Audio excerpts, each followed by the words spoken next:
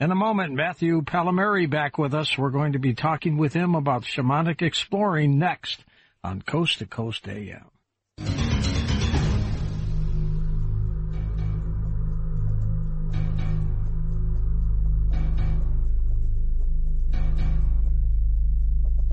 And welcome back to Coast. George Norrie with you. Matthew Pallamary back with us, author, editor, shamanic explorer. He is an award-winning writer, musician, sound healer, who's been studying shamanism all of his life. He incorporates shamanic practices into his daily life as well as into his writing and teaching. He has 17 books in print that cover several genres. Matt has spent extended time in the jungles, mountains, deserts of North, Central, and South America, pursuing his studies of shamanism and ancient cultures. And through his research into both the written word and ancient beliefs of shamanism, he has uncovered the heart of what a story really is and integrated it into the core of dramatic concepts that also have been their basis in shamanism. Matthew, welcome back. How have you been? I've been doing great, George. Thank you so much for having me back. What are you writing on these days? You don't stop. No, I like to tell people I introduce myself as a perspiring writer, and the books just keep coming. Right now, I'm just off of we just did the 50th anniversary of the Santa Barbara Writers Conference. Yeah. I don't know if you remember, but that's where I met Ray Bradbury, and Ray had kicked it off for 37 years. So I'm riding high on that, and I have my 19th book just came out, and my 20th is right behind it. My gosh, you're ahead of me. What's the 20th book that's coming out? So the 20th that's coming out is called I Am Consciousness Incarnate. I like that. And I got deep into consciousness research, scientific methods, philosophical, and then I get into plant consciousness and animal consciousness and what is consciousness and a bit of the metaphysical, a lot of the science. And it was one of those ones that wrote itself. The best ones write themselves. They do. They just flow. And this one just came to me around Christmas time, and next thing you know, there I was going crazy writing it. How did you get involved in all this, man? Well, you know, I've always been fascinated with the written word and communicating. And when I was younger, my best subjects in high school and grammar school were always English. In fact, when I graduated high school, I got a C- in woodworking, but I got a B+ in English. So I've always loved that. And then when I got involved with researching shamanism and visionary experience and all of those things, I wanted to be able to take experiences that are beyond logic and try to articulate them in a way so people can get a sense of an experience that goes beyond logic, if that makes any sense. It does, indeed. And it's tied in deeply with storytelling, and storytelling is deeply tied in with archetypes. And, you know, archetypes are the core of our psyche and our collective psyche. So it's drawn me along with a life of its own. And when the books keep coming like this, I can't help but kind of channel them, really. They really do come through on their own. What does shamanism mean to you? So shamanism is the very first time anybody looked up and said, what is all this and what am I here for? What am I? Is the basis of shamanism. And every single religion in the world comes from shamanism. It's the most prehistoric belief system that we know of. It's the oldest form of psychotherapy. Shamans were the first doctors, psychologists, performing artists, musicians, storytellers. It goes back to the roots. In every single religion in the world, you can look within and you'll find the roots of shamanism that are within them. One of the things that fascinated me, among others, with shamanism in particular, is the myth of the flood. And, you know, in Christianity, Noah's Ark. Right. There are remote jungle tribes in South America who didn't know anything of Western culture, and they have their own myths of the flood. And the myth of the flood is a universal archetype that goes, you know, cross-culturally across the world. So the universality of it has always really drawn me in and fascinated me. Something must have happened when that happens. Oh, yeah. And it doesn't matter. The same things have meaning, whether it's Korean shamanism or Siberian shamanism or South American shamanism. The same things have the same meaning. And that gets deeply in, as I mentioned, that gets deeply into the archetypes, which have deeper conceptual meaning to us, both individually and, you know, collectively. Matthew, back a couple of years ago, you wrote a book called Death, a Love Story. Tell us about that title. Yeah, thank you. There's a bunch of interesting stories around it. But I was writing it. It came to me to be written before the pandemic hit. And I was actually in the process of publishing it when the pandemic hit. And in essence, it's the first-person voice of death. and it gets into the whole our attitudes and culture and history of death. And I decided to do it in first person because death is much misunderstood. So if you don't mind, I can read just a short opening here. Yeah, we've got some time. Good, thank you. So it says, please allow me to introduce myself. And then it goes in. Hi, I'm your death, and I'm here for you. No, wait, don't go. Aside from the fact that you can't get away, I'm not here for you that way, at least not now. Although, to be honest with you, we do have a date, and I am always with you, whether you acknowledge me or not. Want to know when I'm coming in that way? Sorry, I can't tell you. It's part of the great mystery. You know, that place where you came from and where you are going. If you want to know the truth, I'm not your death, but you are mine. Now, don't freak out on me. It's only a visit. I want to spend some quality time with you before the big event, and seeing as you took the time to stop by and I have you as a captive audience, I thought it would be nice to have a little visit and get acquainted. And then it goes on from there, and it gets into the history of death, cultures, traditions, funerary rites, the fact that death is everywhere, death in nature, plants grow, the leaves die, we all live and die and all that. And I get very deep into it, but I do it all from first person. So the response has been really powerful from people. I had a guest on last week who is an avowed atheist. He's a skeptic about everything. He was a pretty good guest, but he's an avowed atheist, doesn't believe in God. Uh-huh. What do you tell people that you come across who just don't believe? That's a great question. I have a soft spot for atheists, I'll tell you that. And so according to the Merriam-Webster dictionary, the literal definition of atheist is a person who doesn't believe in the existence of a god or any gods. And the vast majority of United States atheists fit this description, yet 1 in 5 say they do believe in some kind of a higher power. None of the atheists surveyed say they believe in God as described in the Bible. How do these attitudes affect how they look at death? Well, for me, and for death, let's just say it's the voice of death talking here. Death says that they've acknowledged the fact that they are God because they have made the ultimate judgment. Whether a God exists or not, they have made the call. So that means they're admitting that they're God. Because if they cease to exist, if someone is an atheist and they suddenly cease to exist, then reality doesn't exist and nothing exists and there's nothingness. So they are the ones that make that ultimate sort of subjective call. And the thing is that most atheists I know probably are ultimately agnostics because if suddenly God appeared before them somehow, they would be instant believers. Who wouldn't if something like that ever really did happen? But the fact that they have made the call and really the fact that they're not going to listen to what somebody else tells them, they take responsibility for themselves. And I have a tremendous amount of respect for it. But I have a number of atheist friends, and when I tell them, you just admitted you're God, they're like, what? Well, you did because you just made the ultimate call, and you're taking responsibility for it, too. So, how many atheists do you think see the light and then believe in God? I think probably more than people would care to admit. I mean, the fact of the matter is they take responsibility. A lot of people don't want to take responsibility. If they get caught up in organized religions and things, they want to go to the priest, to the guru or whatever, so they don't have to deal with themselves. But the atheists take responsibility for themselves. And there has to be something for them. I mean, I can't speak for any of them personally, but the fact that they are owning their subjectivity and their subjective experience, and they're fully embracing it, there's a lot to be said for that, because a lot of people are very, very fearful of that. And even if they go, okay, I don't believe in anything, and when I'm gone, I cease to exist, God love them. Oh, that was a Freudian slip. But yeah. God love them for accepting that. They're taking responsibility. What is it like, do you think, Matthew, right before one dies? Right before they die, what do they go? I have a wild story to tell you. Can you indulge me for a few minutes? We're going to hit a break, so we'll do it after the break. Yeah, I got a great story to tell you. Matthew's website is his name, linked up at coasttocoastam.com. And where do people get your 18-plus book? They're all on Amazon. They're e-books.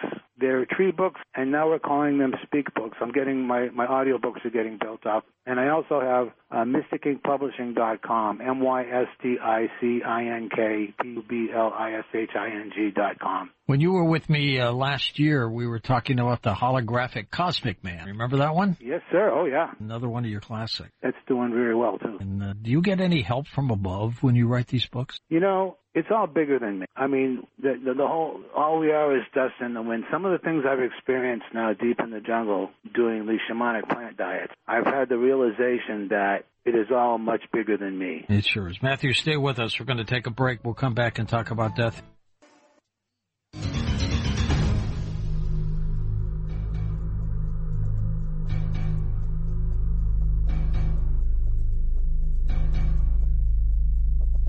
And welcome back to Coast.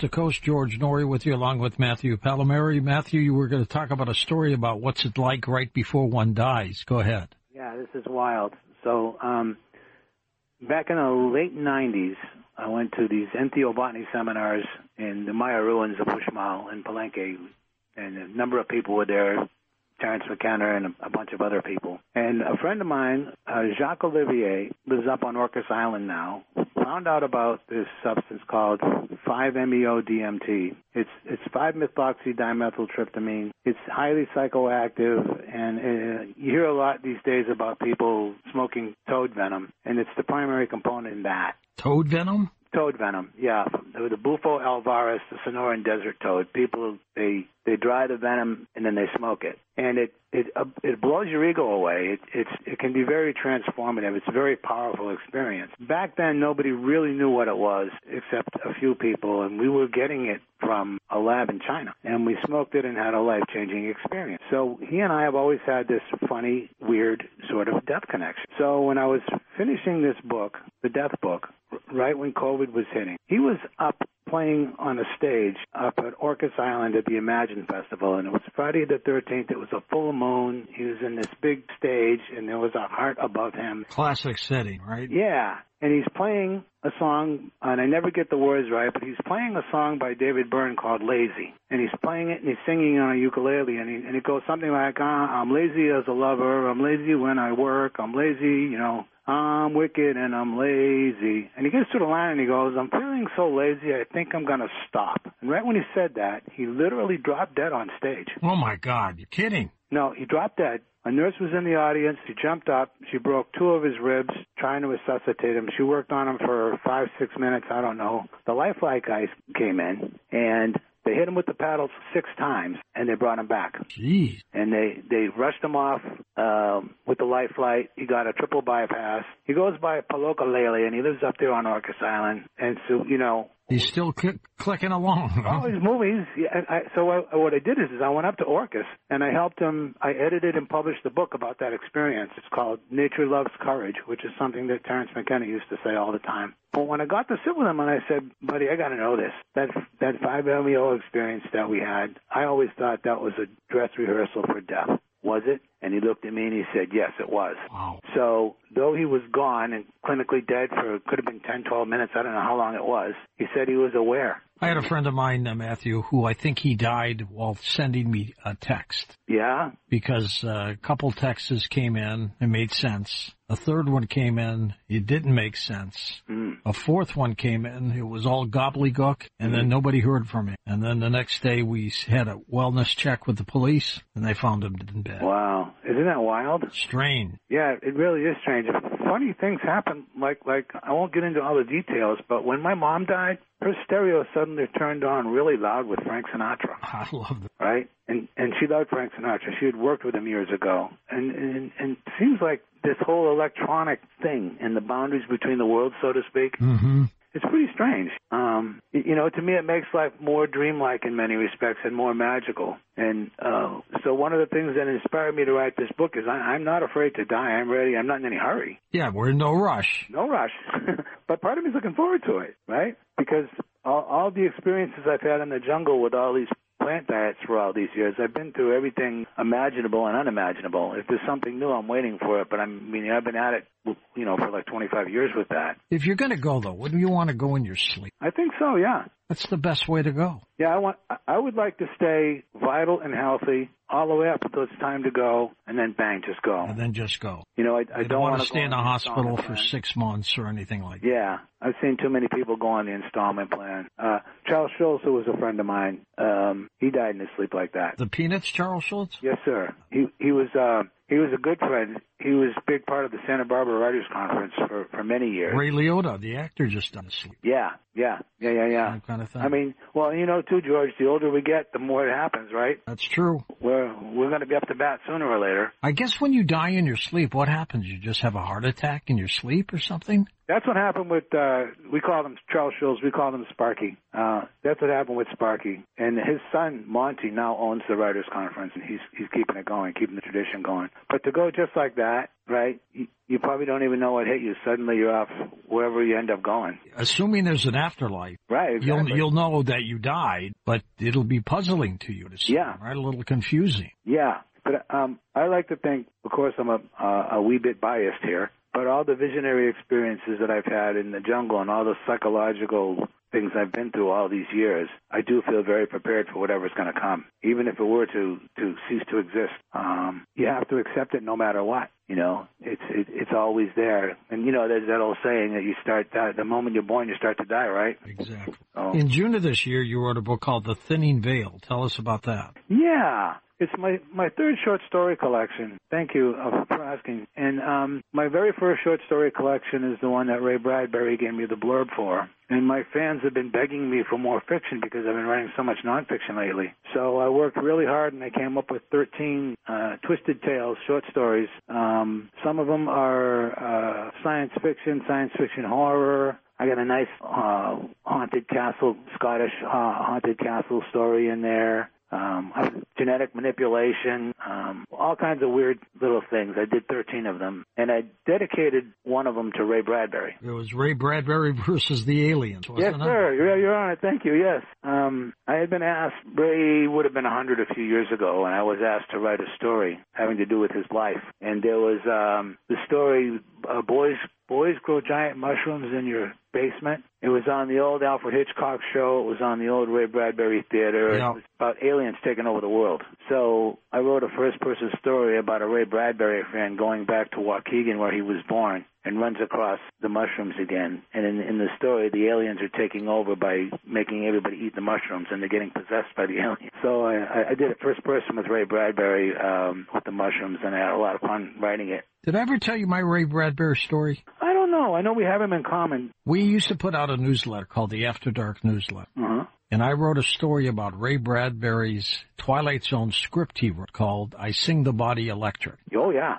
It was about a family who lost their mother, two kids, little boy, little girl, and the mother died. And they were in tremendous mourning, as they should be. And he went to the robot store and bought a nanny robot who raised the kids. They became adults. And she went on to a different family to do it all over again. But it was called I Sing the Body Electric, and I just loved that show. Oh, yeah. So I wrote a story about it in our newsletter. It somehow got to Ray Bradbury. Oh. He sent me a letter, which I still have on my bulletin board in my office here, that just says, reading the story you wrote about me just delighted me to no end. Thank you, Ray Bradbury. That's sweet. It's a classic. Yeah. I got my picture on my postcard that he sent me.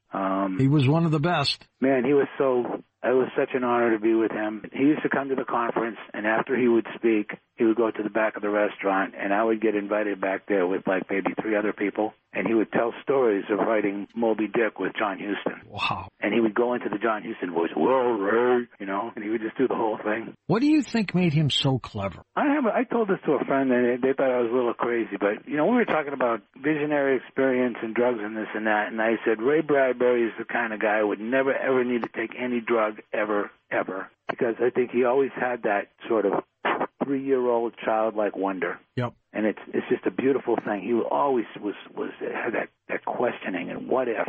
And he was very much playful, like a 3-year-old. And I think that's just the sweetest thing. And what an inspiration. And he used to get up there kicking off the conference, and he would just go on about the hell with the screenplays and the hell with the novels, just write for the love of it. And he would just really get into this passion, you know. And it was everybody would want to be there and make sure they got Ray's opening night keynoter because he was so full of just passion, you know. What a blessing he was. Where was he born? He was born in Waukegan, or he lived in Waukegan, Illinois, until he was something like 8 or something like that. And then the family moved to L.A., and he lived in Venice Beach, and he was eking out a living writing for the pulp magazines, you know, like Weird Tales. He was 91 when he died. Yeah. And I saw him just before he died, and I gave him a copy of my memoir. And I just said, Ray, I'm not asking you for a blurb or anything. I just wanted to gift you with this. You've been so great to me. And he put it, he held it, and he looked at it, and he looked up at me, and looked back down at it, and then he held it to his heart. And that was the last time I saw him. How many Alfred Hitchcock shows did he write? Yeah, he did about. He did a lot of those. Yeah, he did. He did probably 3 or 4 Twilight Zones. He probably did maybe half a dozen of the Hitchcock ones. And then in the 80s, when they had Ray Bradbury Theater, he got to redo a lot of them. Would you say Fahrenheit 451 was his biggest work? It was his biggest and most well-known, but when he first was started out, he took a bus for 3 days to New York to try to get a book published way back. And he spent the whole week knocking on publishers' doors, and nothing happened. And he was staying at the YMCA. And finally, on Friday afternoon, the editor said, well, Ray, what about those Mars stories? You know, you wrote, why don't you do something with those? And so he threw together over the weekend, he threw together the Martian Chronicles, brought that in, and they accepted it. And then from then on, he was kind of on his way. But I think, Fahrenheit 451 is probably his most famous one. But, you know, Something Wicked This Way Comes, The Illustrated Man. I mean, how did you come up with your 13 Twisted Tales for Thinning Veil book? They were not easy, I got to tell you. How'd you find them? Well, I scan the newspapers all the time. So, like, there's one story I read about. They put a pig's heart into a guy because it's just like a human heart. For real? For real. And he lived for about a month, and then he died. Oh. So I had a story about a guy who was a freak about bacon. He was really into his bacon, and he ends up in the hospital because he doesn't take care of himself. He eats terribly, and he ends up getting a pig's heart, and he starts turning into a pig. I won't get into all the details, but I got it from what I read in the news. I have another story about genetically engineered babies that are perfect. Call that one Fetal Fantasies.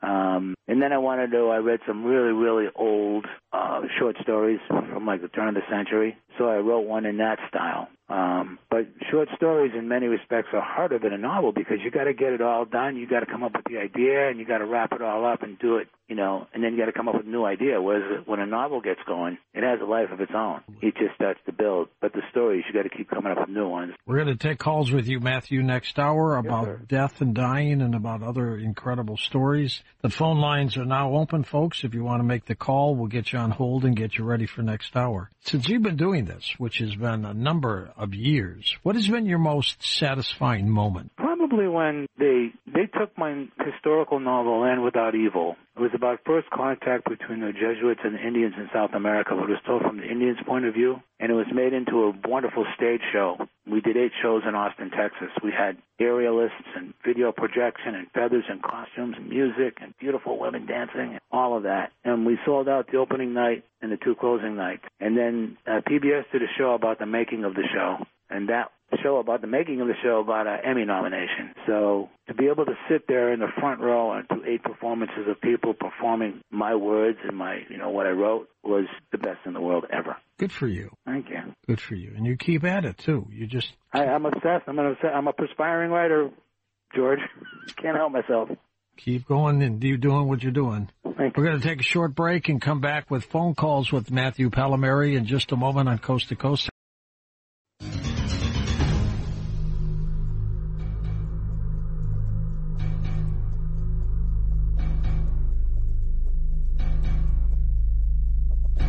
And welcome back to Coast. George Norrie with Matthew Pallamary. We're going to take your calls this hour. Matthew, most of your books are seated in incredibly deep spiritual sounding feelings. Would you agree? Yes, sir. I'm very inspired, and from the experiences I've had, primarily in the jungle, has totally changed my perspective on life. I don't know if you remember, you and I talked some back. We're both from Massachusetts, and I grew up in Dorchester in Boston. Tough neighborhood. Mom was from Fitchburg. Yeah, and so, I grew up with a lot of violence, a lot of just, life was not easy. It was, my father was in prison, a lot of my buddies' dads were in prison, a lot of my buddies were in prison. Jeez. So to kind of overcome all that and get a shift in perspective that opened my eyes to things, I can be really thankful for the work I've done in shamanism and with the plants. It's changed me, and now I really do feel inspired where the books are writing themselves. And it seems like the more far out I get, the better they do. So I had a personal coach for some years, and she said to me, tell your secrets, write your secrets and speak your truth. So that's what I really try to do in the best way that I can. I think it's really important, especially in this day and age for younger people in terms of all the stuff that goes on with drugs, good and bad. Yeah. And, psychedelics and legalization and therapy, all of that has been shifting for some time now. And I think it's really important for young people to have their eyes wide open. Matthew, what do you think of the state of the planet? I think we're in the midst of a huge transformation. A lot of what we're doing now is not sustainable. They say, is the world going to end? Well, the world's not going to end. We might end ourselves, but the world's going to continue going on for however long it's going to go on. Long time. Yeah. And I think that in the end, the universe always seeks balance, always tries to come back to center one way or the other. We messed up the environment. Now we have wildfires, and then we have floods, and all these things because we've polluted the environment so badly. Shamanism is all about balance in nature, and when I'm in the jungle doing these shamanic plant diets, you really become the jungle from the inside out, and you see how everything works together. Every little bug has its place. Every little thing in the food chain of the balance of how everything works with each other. It's a huge symphony, and modern society, we're totally out of touch with that. We have our faces all stuck in our computers and our cell phones, right? And we're semi-oblivious to what's going on around us. But I think nature's always going to win in the end. I think so, too. Let's go to Joe in the Bronx in New York to get us started. Hey, Joseph. George, how are you? Okay, getting the week rolling. Good. Happy 4th of July. It's coming up. Yes, it's coming up, definitely. Matthew, I'd like to ask, what is the weirdest setting for one of your short stories? And also question number 2, what do you think of sci-fi writers like Philip K. Dick, Ursula Le Guin, and Isaac Asimov? For example, The Adjustment Bureau, Philip K. Dick. I think that was a great movie. They're all some of my favorites. Modern day to now, so to speak. Science fiction writer David Brin is a very good friend of mine, and he's been an inspiration. I like to get into the minds of people. Like I'm always observing homeless people, and you wonder, some of them are so out of their gourd, and you wonder, what is it like for them? What's going on inside their head? How do they really see the world? They don't see it the same. So for the most part, the monsters that I've written about have all been human. Human monsters, right? Yeah, and the internal, you look at things that go on, the most horrible things you can think of. There was Silence of the Lambs and Hannibal Lecter, and you think to yourself, we're all human. And so there, but for the grace of God, all of those horrific things that we see, every single one of us is capable of that. And that's one of the scariest things in the world. I sometimes like to tell people, you don't want to know what goes on inside of my head, because you would run. You'd get the life scared out of you with what goes on. And I like to let my mind go in order to explore different realities and different experiences from people. You think one day with artificial intelligence, Matthew, they're going to be able to hook your brain up, let's say, to a screen? All of a sudden it'll paint pictures of whatever you're thinking about? To some degree. I think people don't know the real deeper realities of artificial intelligence, and I think there's a fair amount of hype to it. I can say that because I have an extensive background in technology, all the way back from the 70s when I was in the Air Force working on spy planes and all that. Yeah. And there are brain interfaces that are going on right now, and there are things that are being done where they can stimulate a certain part of the brain in order to stop convulsions and things like that. And they're working on these connections, but I think it can only go so far, because for me, all of the technology, including the internet, is really just a huge mirror of us. It's like another tool. I like to call the internet the narcissistic hall of mirrors. Huh. you know. You're close. Yeah. So, the computer messed up. Well, humans messed up. And then we made computers. And when they make their errors, they're because of we're interfacing with them. Nothing is perfect. And I don't think no matter what and how many things you can invent, I don't think you can beat the brilliance of nature and the natural world and the overall cosmos of all of it. Let's go to Catherine in British Columbia, Canada. Hey, Kath, go ahead. Good evening, you guys. Hello. Hi. Matthew, I really enjoyed your reading there when you did the thing on death. Thank you. And you're welcome. And I just want to know if you've ever thought of doing one on living, like how wonderful your life would be and how you were going to be a great writer and all that. Thank you. Well, I always like as far as I will go to say is that I'm a legend in my own mind. That's as far as I'll go. But I always like to make the joke that maybe I'll be the greatest writer of the 21st century 10,000 years from now. But the imagination is a wonderful thing, and that's one of the things I was really inspired by with Ray Bradbury, is the way his imagination could go and how much he encouraged the importance of it. And Albert Einstein was big on imagination, too, and everything that we have in today's world, all the magic of technology and all that, had to start with somebody thinking about it to begin with. One of my favorite Einstein quotes, somebody asked him about World War III and what it would be like, and he said, I have no idea. But I'll tell you this, World War IV will be fought with sticks and stones. I love it. So true, you know it? Yes. Let's go to James in Virginia. Welcome to the program. Hey, James. Hi, George and Matthew. Hi there. Hey, James.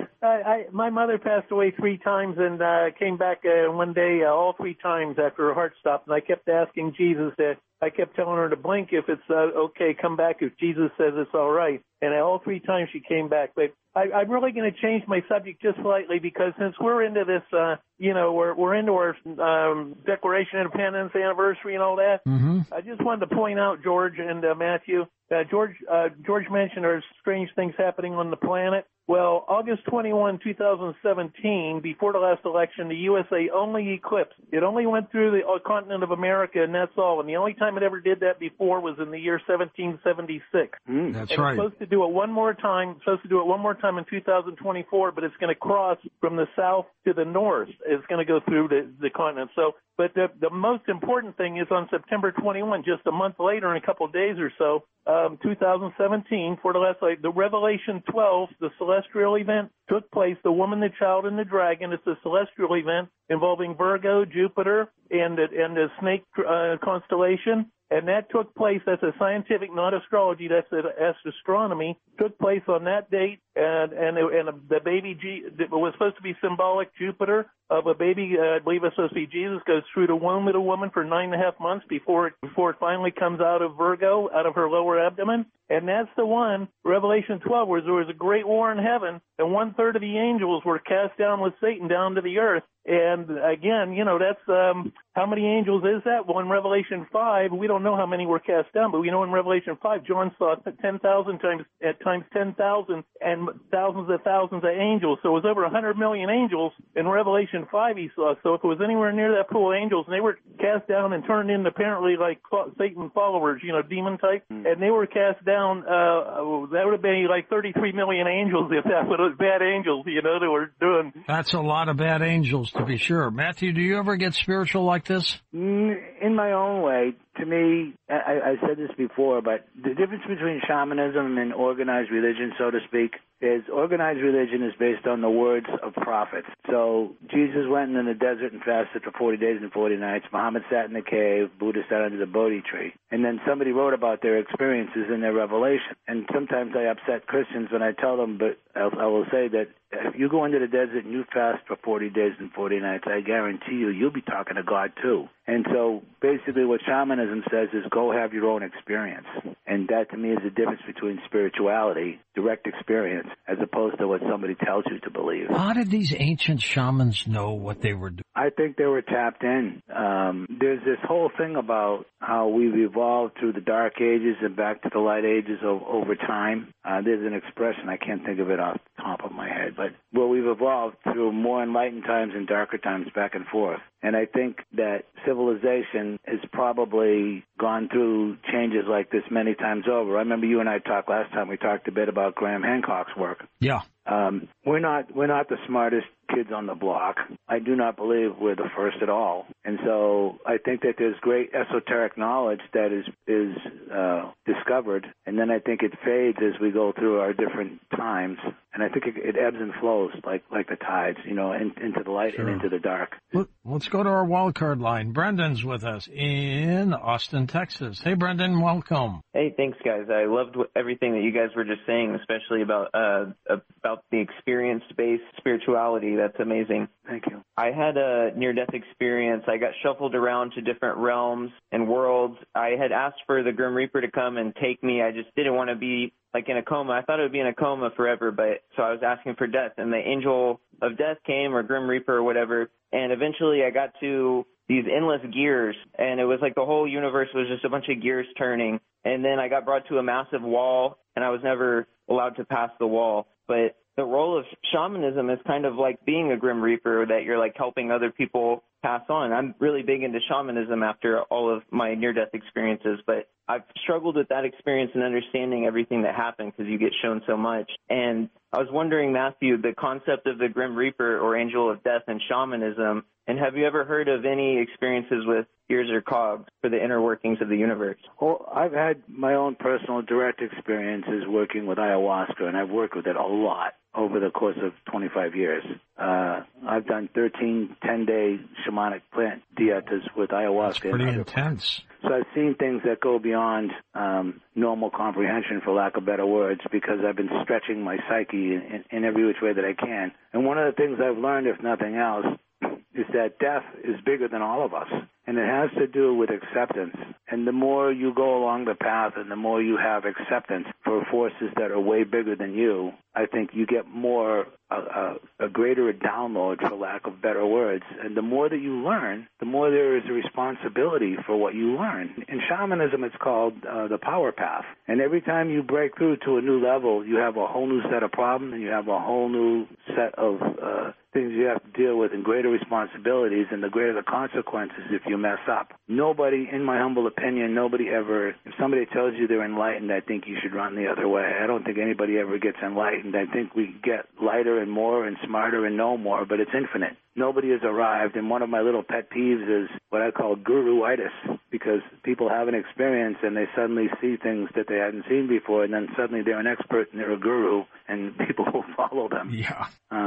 But it really is infinite, and you have to accept that there are greater forces far bigger than us. And once you accept that, I think you gain a greater spiritual freedom, for lack of better words. Next up, Bill, first-time caller, Las Vegas, Nevada. Hello, Bill. Go ahead. Just to share a story with you. My dad died, this is many years ago now. I haven't thought about it in a long time. He had cancer, big rugged guy, weighed 280. Wow. They gave him a couple of weeks to live, and he lived for a year. And he used to read, I used to race horses. He used to like to see my name in the newspaper, and he never wanted me to come see him. He wanted me to race and win. Enjoyed that. But anyways, I knew it was the right day, and the doctor called me. He was having a rough day. They dropped him. They were moving him, and they dropped him. But when I got to the hospital, he was already unconscious. But he was aware. He was alive still. But finally, took a deep breath, passed away. They came in. They pronounced him dead. And I was mad at myself because they didn't go earlier, and I should have been there. And I had my head on the corner of the bed, and it was just myself. Everybody else had cleared out. The doctor left. So it was about 45 minutes later, and I was fretting because I left my horses, but you can't just leave them, and I'm thinking, boy, I'm going to get in trouble. I need to call somebody. And I heard this voice inside my head in a whisper and said, it doesn't matter. And when I looked up, I saw the two fingers pulling the sheet down from over his head, under his body. And of course, you're not seeing this. I thought I was dreaming. I was so tired, I thought I fell asleep. And he pulled the towel. He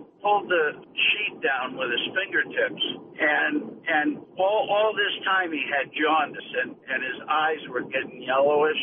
I never saw his eyes that bright, and he smiled and blew myself and my brother a kiss, and I didn't even say anything to my brother because I thought I was dreaming. But he was dead, right, Bill? He was pronounced dead, yes, by the doctor. And then it was a long time after that. It was cold. I had my hand up on his ankle, and he was just laying there. And he woke up, and I never saw his eyes that clear or that happy ever. Now, when you say he woke up, did they misdiagnose him? Nobody was there. It was just me and my brother, and my brother was leaning against the wall. But I mean, did he come back from the dead? He came back from the dead. There's no doubt in my mind. That's an amazing story. We're going to take a quick break here and come back and wrap things up with Matthew Pallamary. Amazing story.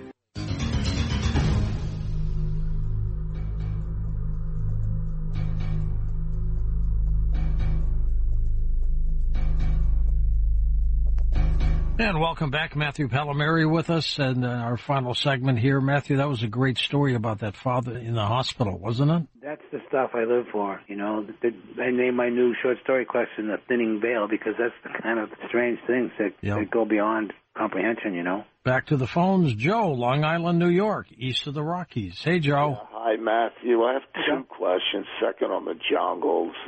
But when it comes to, if you meditate, for example, in general, they say you get that alpha wave experience where you can concentrate better. But the idea of more vivid thinking or a more vivid imagination, to me seems like for a given individual, what's the baseline for that? That's kind of an imprecise thing to me. In terms of goal setting, it would probably be better to have a more vivid imagination for writing and things like that and for decisions. But how do you orchestrate that or even rate that? And then on the jungle idea, I'm just curious if you spent time in Peru specifically and if you encountered any snakes or crazy birds on your trails. It's funny you should say that. Let's see, there's kind of a two-part question here. Well, let me say the last time I was in the jungle in October, George, you're going to love this. I was reading, I'm a big fan of Gurdjieff, who's a Russian mystic, and I was reading Gurdjieff. It was autobiography, and he talked about his father used to put snakes and rats in his bed in order to teach him how not to freak out under stress. Geez, what a horrible to do. So I read this, and then I put the book down my first night in my Tombo, and I go over to my mosquito net where I'm going to sleep, and I saw this wriggling piece of rope, and I looked, and there was a snake in my bed, and it was getting away. So it got away. Now, 4 nights later, we were in the big Maloka doing ceremony. We're getting ready, and we're starting to drink the ayahuasca, and somebody points and says, there's a snake up there. And we looked up, and there was a deadly poisonous snake hanging from the top of the Maloka. Just looking at you. Yeah. So we had to finish drinking our dose, then we had to go outside and wait for the helpers to come and chase the snake off. And we're starting to get under the influence of the plant medicine really strongly, waiting for the snake. So it really started off in a bumpy way. But it's funny to mention snakes like that because that was my most recent experiences. That was my 13th time doing that. The other thing is, in the end, one of my favorite expressions is radical subjectivity, because in the end, people can read a gazillion books, they can do a gazillion different things, but all we really have is our own personal experience to go by, period. And it's this radical subjectivity that shamanism really explores very deeply, so that you go through all these crazy psychological experiences, and then when you're in your regular everyday life, when you're in a stressful situation, you can handle it because you've already been through crazier stuff in your mind and in your experience. But in the end, and it's one of the definitions of shamanism, is and I said this before, is direct experience, direct subjective experience. That's all we really have. Next up, let's go to Cornelius in Alexandria, Louisiana on the wildcard line. Hello there, Cornelius. Hey there, George and Matt. I want to salute you, the Navy man, George, and Matt, the Air Force man, and me, I was military police. Oh, thank you, sir. Thank you for your service. All the veterans in the audience, and happy and blessed 4th of July coming up. Yes, George, sir. I want to give a quick shout out, Cuomo's going to have that whistleblower on the UFO stuff tomorrow at 7 o'clock Central Time on News Nation. So please watch News Nation. They've been breaking all the stories, and they've been bringing up George Knapp and Nick Pope. That's always on our show, too. George, this guy Matthew is hitting it right on the spot. Yep. Matthew, they call me the God, Guns, and Gold Man, the Bible, Bullets, and Beans Man. And my question for you, I believe we're in the end times according to the Bible and stuff. And I think we have 2 to 5 to 10 years left. And you were talking about artificial intelligence, and you were in computers and stuff, and I was too at Louisiana Tech when they had the old punch card system. I hated that. Oh, yeah. So I went into law enforcement and stuff. But do you see the mark of the beast coming or anything like that? God bless you, George, and God bless Coast to Coast AM. Well, thank you for the plug, first off. You're not an end times guy, are you? No, I'm not. To me, everything goes in cycles, and in shamanism, everything is circular. I mean, even the maloka that we do the ceremonies in is circular. And you know, even you think about the passage of a year in time through all the seasons and all that, everything is circular. So I was saying before about how there's light and dark cycles, and everything keeps going, and I think it just keeps going back and forth, swinging like a pendulum. Next up, let's go west of the Rockies. Kurt in Oregon, welcome to the show. Hey, Kurt, go ahead. Hi, George. Hello there. Hi there. Yes. I wanted to ask your guest, you know, things, you can see today that things are there's a lot of evil out there today. I've never seen evil like this on the planet before. It's crazy. And there's things going on. It boggles the imagination. Where do you think, in your opinion, where's this all going? You know, you get like the World Economic Forum, Harari and Schwab say that AI, and you seem to know something about AI, so that's what I want to ask. They say that with AI, they're going to use it in 10 years to lock down humanity and to create peace, but there'll be AI robots that will run everything, and there will be hardly any humans. And that's one thing I wanted to ask you. And then I have one quick question, just to follow up to that is, you know, maybe God is the God part of the brain. Maybe it's just our perception. Matthew Alpert says it could just be a part of our brain. It's just our perception of God. We're programmed to believe in God. And I'll leave it there and I'll listen off the air. Thank you, George. Okay, take that one first, Matthew. Yeah, that's a big one. I think we're all connected, and there's a piece of divinity in every single one of us. And in shamanism, they don't necessarily, I mean, there's evil, but they don't necessarily see things as good and evil. They see it as degrees of awareness. So the more you are aware of things, the more you are conscious of things, the more you can see things that you may not have seen before, because you're not going to be all caught up in it. There can be an embodiment, so to speak, of, I don't know if embodiment's the right word, but you think of the evils in the world, you think of the Jeffrey Dahmers and all the horrible serial killers, and even the things that is all the horror show that's going on in Ukraine and all that. But we're all part of it, and we're all connected. And I think that in the end, things are going to balance out. And the more out of a balance we go on one side, the more we're going to have to swing back hard the other way, which is what's happening with the environment. And I also believe that the environment is a reflection of what's going on inside of us. And what about artificial intelligence? I think people give it too much credit. Somebody did a whole thing on me on the Chat GPT, and it was saying things like I was born and went to school in New York, which is not true. It said some very nice things about me. But again, to me, it's an extension of being human, and it does things, and it has algorithms that can answer questions, but I don't believe, me personally, that it has its own innate intelligence. It's just a great mimic, and that's what it tries to do. There's the whole idea of the Turing test, and can it be proven, that it has consciousness or not. And in my own personal humble opinion and experience, I don't believe it can have its own innate intelligence. It's just like a clone or a copy. That's my 2 cents with my experience. Wildcard line, Chris in Milwaukee. Hey, Chris, go ahead. Hey, thanks for taking the call. Sure. I was just calling because about like your use of entheogen, ayahuasca, etc. So when I was in the Divinity, I met a buddy of mine, legal substance, and when we smoked the sage, we both had a combined, hallucination, vision, whatever you want to call it, in which we saw a very tall gray alien holding up we can only describe it like a grid of the universe, and looked at both of us and said, "Are you guys going to help?" Interesting take. You're breaking up a little bit, Yeah, I missed a bit Chris, of that. but I under ayahuasca, will you have these weird visions? Yeah, that's a good point, George. I've had experiences, and one of the things when ayahuasca was first developed, or sort of discovered by Western world, and it was like 1865 by an Englishman by the name of Richard Spruce, and he called the active component telepathy, and that was one of the things that hooked me when I read that. I was like, I gotta try that. I got to know what that is. But I've had experiences and visions in ayahuasca, and then when we're going to integrate the following day, and I'll get ready to say what I saw, and somebody else will speak, and they will say that they saw exactly the same thing that I saw. And one of the fascinating things about ayahuasca is that there is an agreed-upon psychological landscape.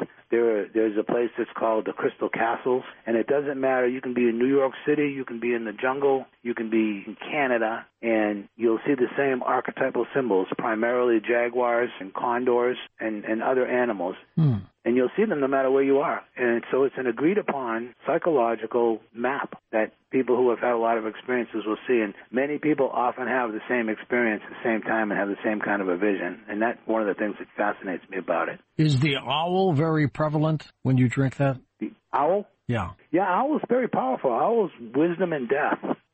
And I've had some major owl experiences, and there's a fair amount of owls in the jungle too. But the primary are snakes and jaguars and condors. But there are other ones. There's owls. I'm big with hummingbirds. Each one has its own individual personality. Let's go to Norman, St. Louis. Hello, Norman. Go ahead. Hey, great show again. Because that was wanting to ask your guest if he lives completely off the grid, and what he thinks of, the CBDC bill coming through, and Bill Gates and his fake food, lab food, and as far as like living off the grid, that there's a guest you have on named Dane Whittington, and I listen to him every week, but he's got a podcast about how they're spraying chemicals up in the air, and it's all supposedly to block the sun, so for the global warming, but it's all dissipating and falling to the earth, and it's aluminum and barium and strontium and graphene. It's all getting in the soil and killing. They've been doing that for years. What do you think of the CBD oil? I think there are different parts of the plant that can be used in different ways, and it's getting to be legal in different places, and some people swear by it, and if it works for them, then it works for them. For me, I've worked with, not only with ayahuasca, but I've worked with dozens of other plants in the jungle in different ways, and they can all have different effects. To me, the plants have been around longer than we have. They're our friends, and then there are some inside jokes that maybe the plants are cultivating us, right? You never know. Yeah, exactly, right?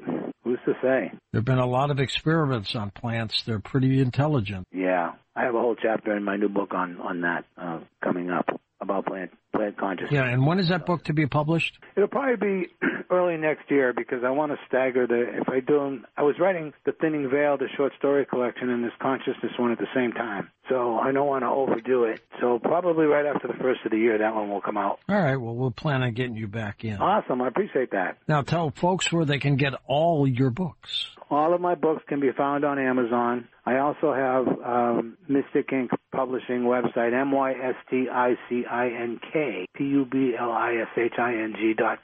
and then if they go to my website, they can find it also. And as I mentioned, my 19th book just came out, and the one we're talking about right now, due out early next year, will be my 20th book. And you'll just keep going and going and going, won't you? Can't help myself, George. I don't blame you, Matthew. Just keep doing it. Stay healthy and keep doing it. And health's good? Thank you. Oh, yeah, no, I don't think I've ever been healthier. I'm in a happy place. Things are good. I'm taking care of myself. I'm eating right. Good for you. And your website is your name. We've got that linked up for you at coasttocoastam.com.